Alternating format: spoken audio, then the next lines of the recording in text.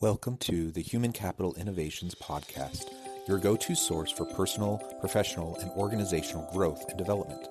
We hope you tune in often for all things people management, organizational development and change, organizational leadership, and social impact related. Maximize your personal and organizational potential with Human Capital Innovations Podcast.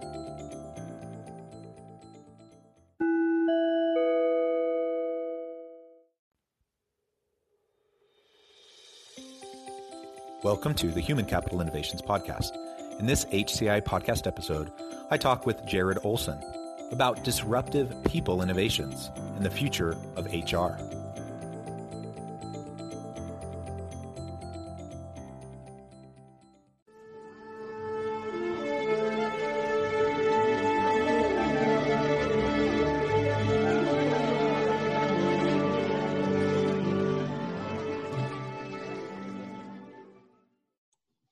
Jared Olsen, welcome to the Human Capital Innovations Podcast. Thank you so much, John. I'm so excited to be here with you today. I am excited and thrilled to have the opportunity to talk with you, Jared. We've been preparing for this recording session for a long time. Far too long.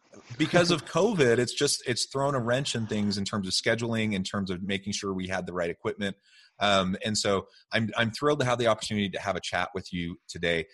For listeners who don't know Jared, I'll share his bio in just a moment, but Jared is super active in the HR thought leadership space in Utah, particularly in Silicon Slopes, for any of you who might be familiar with that area. And I'm sure he can tell us a little bit more about that as well.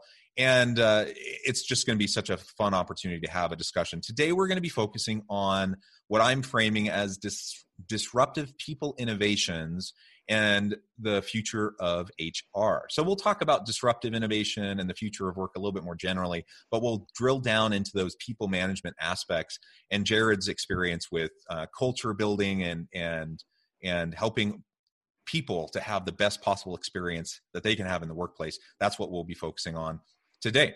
As we get started, I just wanted to share Jared's bio with everybody. Jared Olsen is a father, a husband, an entrepreneur, workplace culture enthusiast, millennial, and Nacho Libre lover. And I love that aspect of your bio. I think that's an underappreciated movie. It is. It's so good. I share your love for Nacho Libre. Jared spends his day at Motivicity, which is the name of his company, helping HR executives and other C-suite members create a culture where employees can be happier about being at work. He does this by combining disruptive HR ideas, software, and thought leadership. He's a board member at Disrupt Salt Lake City and was named by Utah Business Magazine as the first ever HR Disruptor of the Year. His thought leadership has been published by Fox Business, TEDx, Silicon Slopes, Utah Business Magazine, KSL, and Deseret News. He loves advancing company culture and focusing on people, and he loves nothing more than leaving work at 4 to head home and spend time with his family. And amen to that. I find that that's kind of my focus and effort as well. Work hard, but then play hard and spend time with your family and focus on what's important. That's right. Get into the office early, leave early, and spend time where it really matters, right? That's right. Well, Jared, before we launch into the conversation, anything else about yourself, your background, your personal context that you would like to share with everyone before we get started? No, just if you want to connect with me at any point during this, I spark any thoughts for you and say, let's take this a little bit deeper in conversation. Hit me up on LinkedIn. I do a lot of stuff on LinkedIn. And so just Jared Olsen is a simple, easy place to connect with me there. So Jared, you spend your days at Motivicity working on innovative culture, and you're so active on LinkedIn. Everyone definitely should get connected with you there and see all the great content you put out. And so much of the work that you do is around, how you frame yourself as a disruptor in the HR space. So let's start by talking about that a little bit. What does that mean? We talk about disruptive innovations, Clayton Christensen at Harvard and everything. Within this HR and people space, what does disruptive innovation look like? Why is it important? Why are we paying attention to it? Yeah, I think that the reason we need to change the way that we historically have done human resources is because people historically have hated the way people do HR, right? HR is the policy police. They're the do's and the don'ts, and they're all about regulations and guidance. And a lot of the time, business leaders and individuals just don't jive with that, right? Heads clash because HR comes in and says you can and can't do that. And that's not how we are as humans. We as humans are unique and we're individualized and we're different. And we need to celebrate those good things that make us individual. I recently read Marcus Buckingham's book, 9 Lies About Work. And one of the lies that he talks about is just how it's okay for us to be spiky. And when he talks about spiky, he talks about how individuals have their nuances and their differences. And my favorite quote in this chapter where he talks about being spiky is he says that you should look at individuals' spikiness as a feature, not as a bug. And I think so often that when you go to HR and you say, hey, HR, if you're a manager, I need to terminate an employee or I need to performance manage someone, they're going to say, okay, tell me about the bug. What is this person doing that's wrong? And we need a paradigm shift to where we start saying, well, tell me about the features of this person. What makes them unique? How do they advance our company mission? And how do they help us become better as individuals? And so I think that that's one of the key ways and a simple way to kind of define this disruptive innovation is, do we see people for who they are, accept all of that and look for the good? Or do we say, okay, this doesn't align with the handbook, and so we're going to coach this person out? Is that like an okay summary of no, I think that's great. And I actually really appreciate the way you framed that, because, honestly, the first thing I thought you might say was talking about HR analytics, HR information systems, the technology pieces of the disruptive people space. And certainly there's tons of that. And so we can go into that as well. But you framed it in terms of mindset shifts, right? Yeah. So the future of and disruptive cultures and the future of people innovations in the workplace requires us to think about culture and people management differently than perhaps we thought about it before. And I completely agree with that.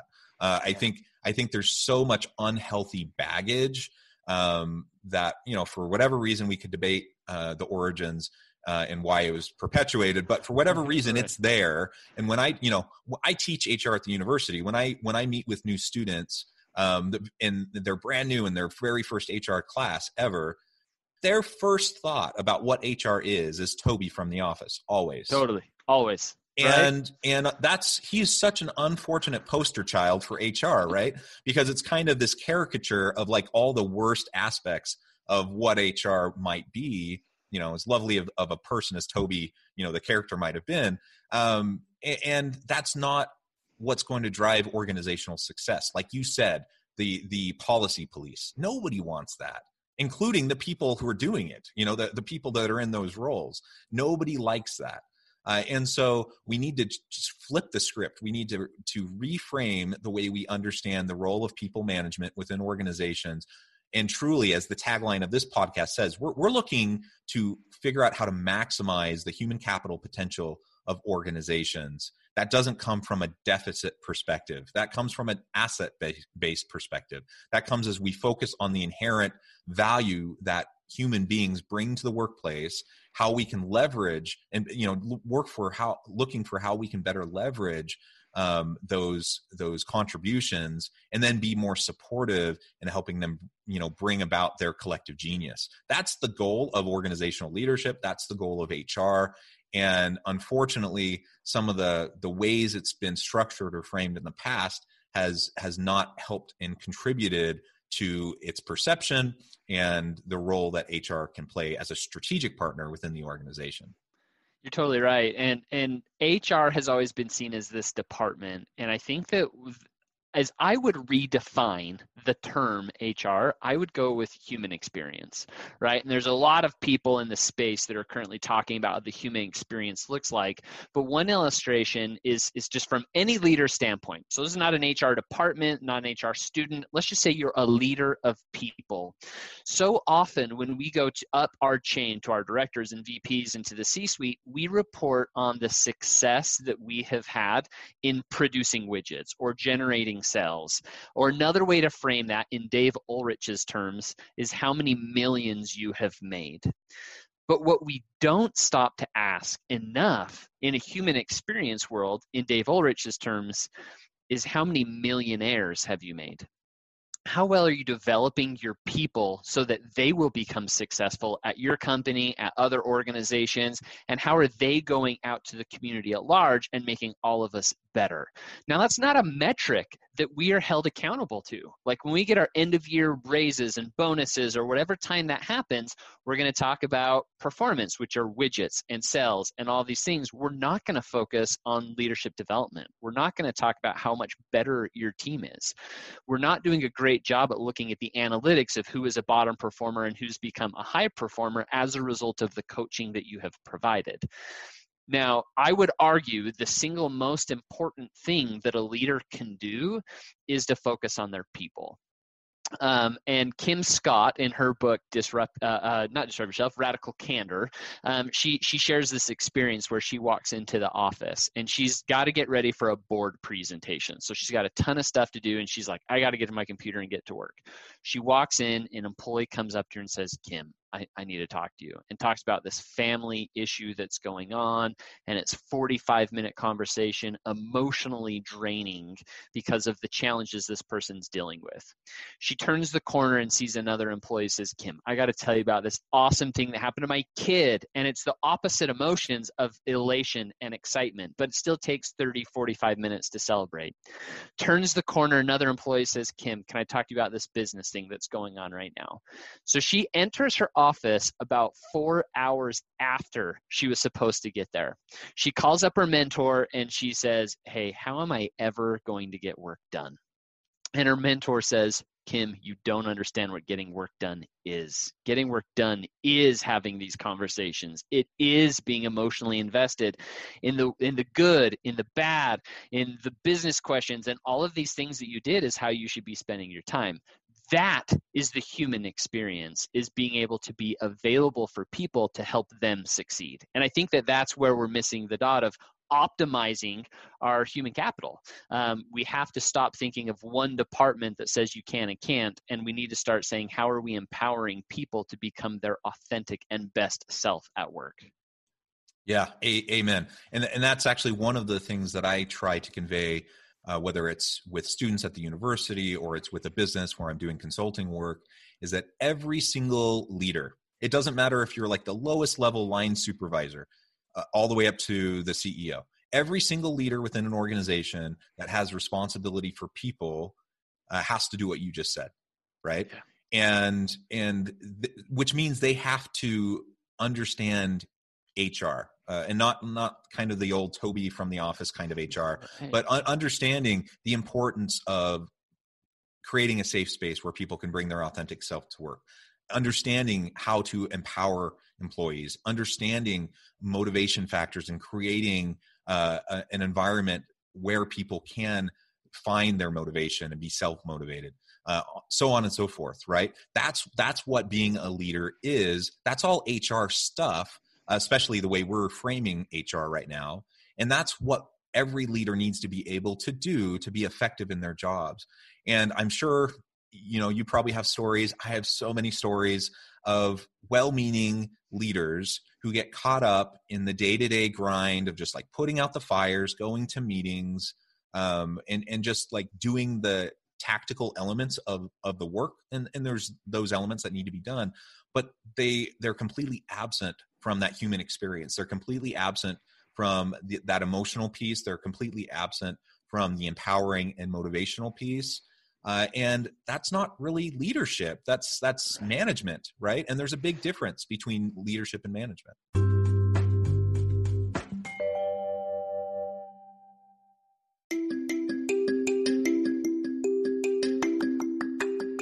excited to announce the publication of my new book from HCI Press, Bluer Than Indigo Leadership: The Journey of Becoming a Truly Remarkable Leader.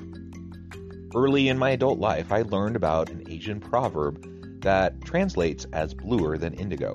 If you think about the color indigo, it is a brilliant, deep, and vibrant blue, what some would call the bluest of blues. To have something that is bluer than indigo is rare and truly remarkable. Contrary to popular myth, there is no one-size-fits-all or cookie-cutter approach to effective leadership. There's no silver bullet, no secret sauce, no go-to model that will solve all of our problems. The truth is, great leaders have all had their unique strengths and flaws, and have all had to discover and then pave their own distinctive path in their life's journey to fulfill their leadership potential. Bluer Than Indigo Leadership will help you discover your own path and explore those ordinary, everyday actions that will help you respond to an uncertain future and produce extraordinary results for individuals, teams, and organizations.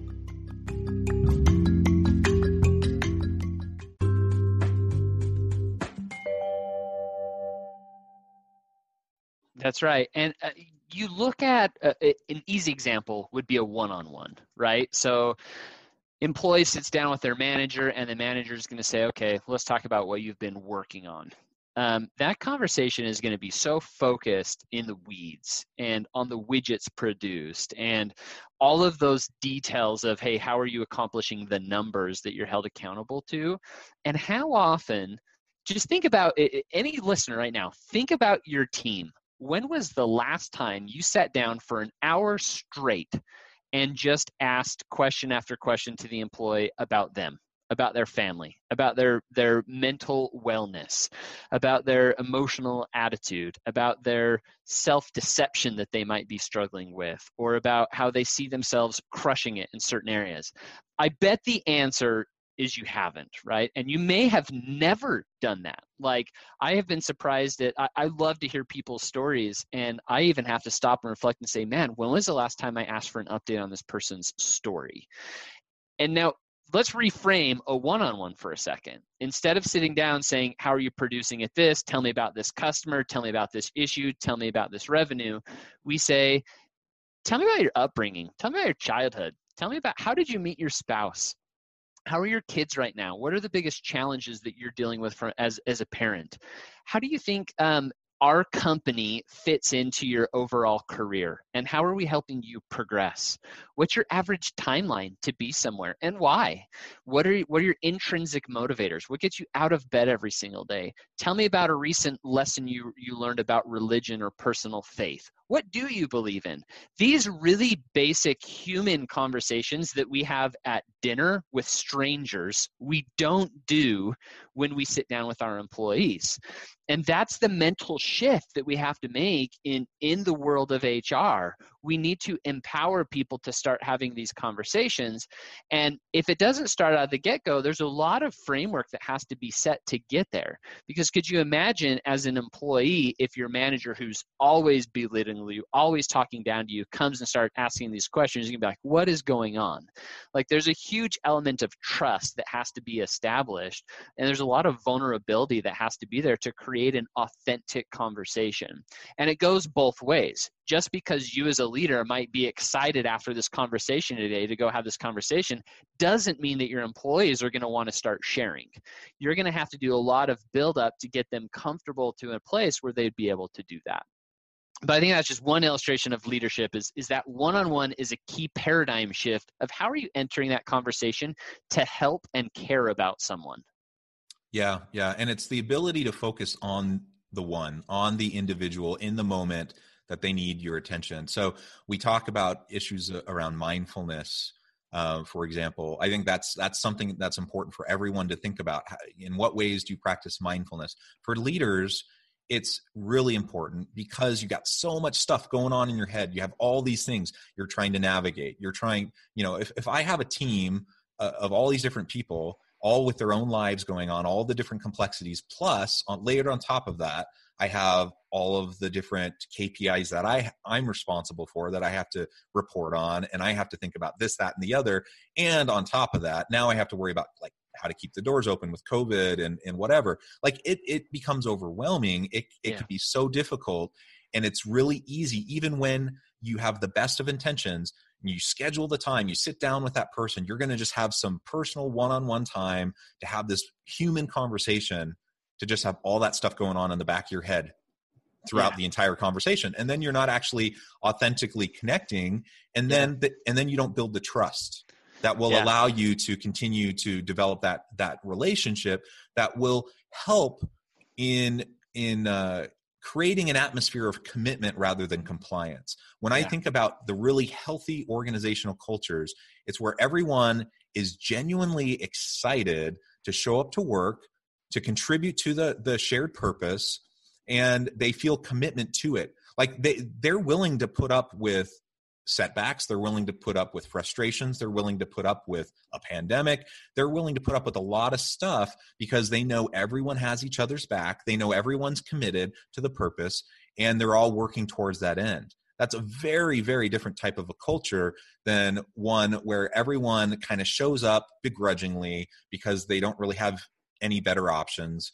They're just complying with policies and procedures and rules and trying to kind of get by. And oftentimes they end up doing the bare minimum, so they don't make waves, they don't disrupt the status quo, they'll just do what they need to do, and then they go home. Two very different cultures, two very different individual and organizational performance outcomes. And it all is built upon these authentic relationships, building trust, and developing, which has to be developed over time. That's so true. Can I give one practical tip on how to start? My tip would be the next time that you go to a meeting, start your meeting with a highlight, right? Hey, before we start, I got to tell you something awesome. And what your highlight should be is someone on your team. And so here's what you can do. Either as an employee, go to a peer, or as a leader, go to one of your employees and say, hey, I've got a meeting next week, and I want to go in and I want to share a highlight, and my highlight is going to be you, because I think you've had a huge impact on the team. Are you available for 1 hour for us to go get a drink, go grab lunch, or just to have a Zoom call? And first of all, that's going to make that employee feel so flattered. Wait, I'm your highlight and you want to hear more about my story? They're obviously going to say yes, and something different is going to happen. Now, the advantage of going to lunch, if you can swing that in a pandemic, is that it's a neutral setting. HR leaders, we always are in the realm of authority, right? If you come into HR's office, we sit behind our desk, we have our modesty shield, you can't see us, we're in control, and you're very vulnerable sitting in a chair not knowing why you're there. As soon as you go get food, you're in a neutral place, and food is this very human element all of us have to do. Inevitably, when you're standing in line to order, when you're waiting for the food, you're going to talk about family and kids and the soccer games and Christmas gifts or whatever it might be. And during that time, you're going to have some human connection actually result. And then you can get in. So after you've done that, say, tell me about you. Tell me your story. Tell me about why you chose to come to Motivasti. How has the company had an impact on your life? What about the life of your family and kids? And you can ask some of these questions because you've set up the right expectation. There's nothing more terrifying than HR or your boss coming to you saying, hey, do you have a minute that we can talk? The only thing more terrifying is, hey, do you have an hour to talk? Oh my gosh, what have I done wrong?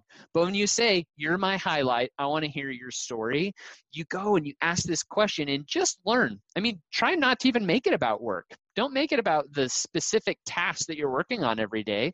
And then when you go to that first meeting, say, I want to tell you John's story. He's my highlight. And let me tell you about what I learned about John. And I can guarantee that the rest of that leadership team, the rest of your team, whoever's in that meeting is going to say, oh my gosh, that was a brilliant use of time, and I have to do that with my direct reports or my team as well. And all of a sudden, we'll start spreading, right? And it's just because you set this expectation of, I care about you, to have an authentic conversation, and let's be vulnerable together.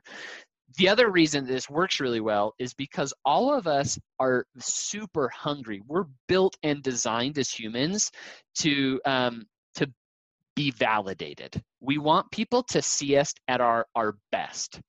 Now, there's nothing more I want than to be appreciated. The only thing I want more than that is for my boss to appreciate me, right? And to see that. Now, that goes in all aspects of life. At home, it's my wife. I want my wife to give lots of validation that I'm doing a good job as her husband and as a father to my kids. At work, we want our boss to do that. So we're built for it. We're designed for it. We mentally need it. And that's why if we just spend an hour talking to people, giving that validation, hearing that story, magic will result. Damaged relationships will be mended.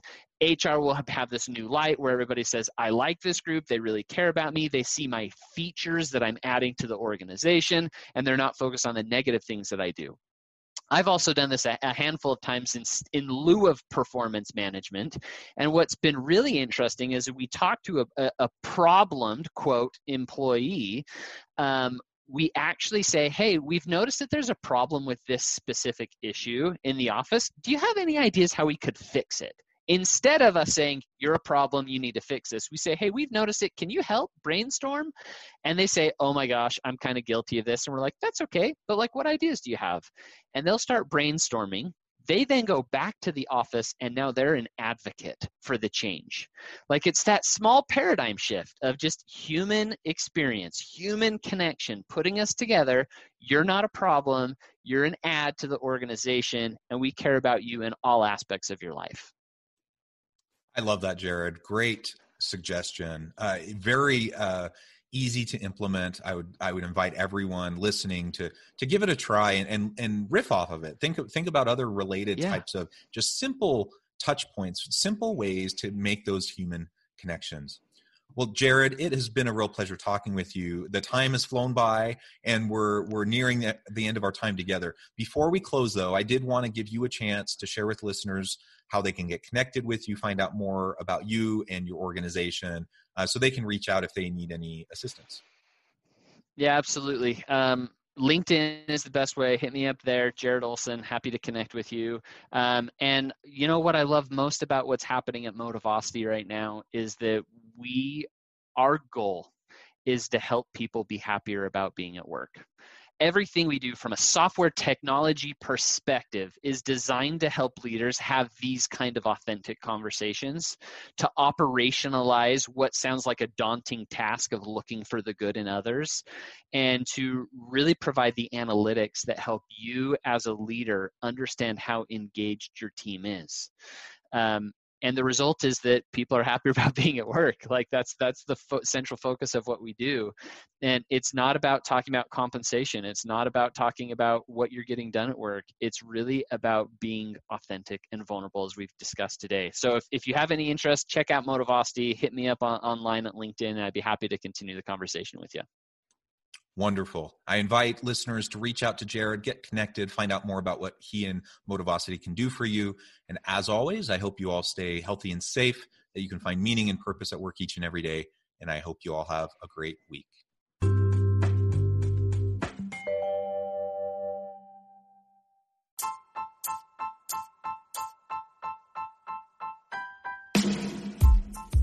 The alchemy of truly remarkable leadership.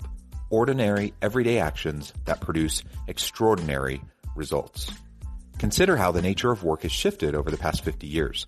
With increased globalization, rapid technological advancement, and the shift in economic composition, the average job of today looks very different than the average job of 50 years ago. What will the jobs and organizations of tomorrow look like? Moreover, what does this all mean for organizational leaders? What are the core competencies and capabilities of organizations and their leadership that are prepared for continued disruption and geopolitical and socioeconomic shifts? Regardless of what the future holds, increasingly, leaders need to be socially minded, data-driven, decisive, champions of talent, and disruptors of the traditional notions of leadership, teams, organizations, and work. The alchemy of truly remarkable leadership will help you to explore your own leadership competencies and capabilities and consider ways to apply and implement them into your workplace and personal life.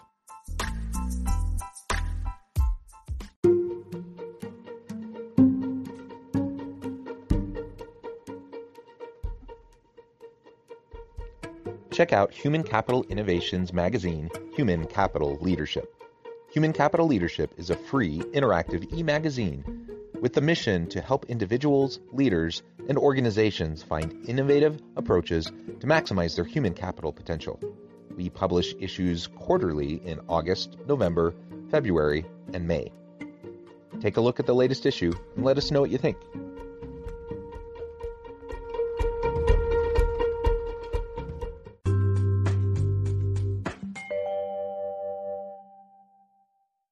Thanks again for joining us for this episode of the Human Capital Innovations Podcast. I hope you stay healthy and safe and that you have a great week.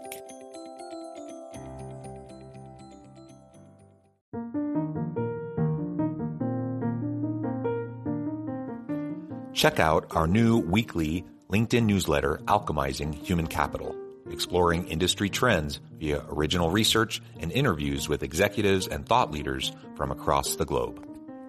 We look forward to having you join us.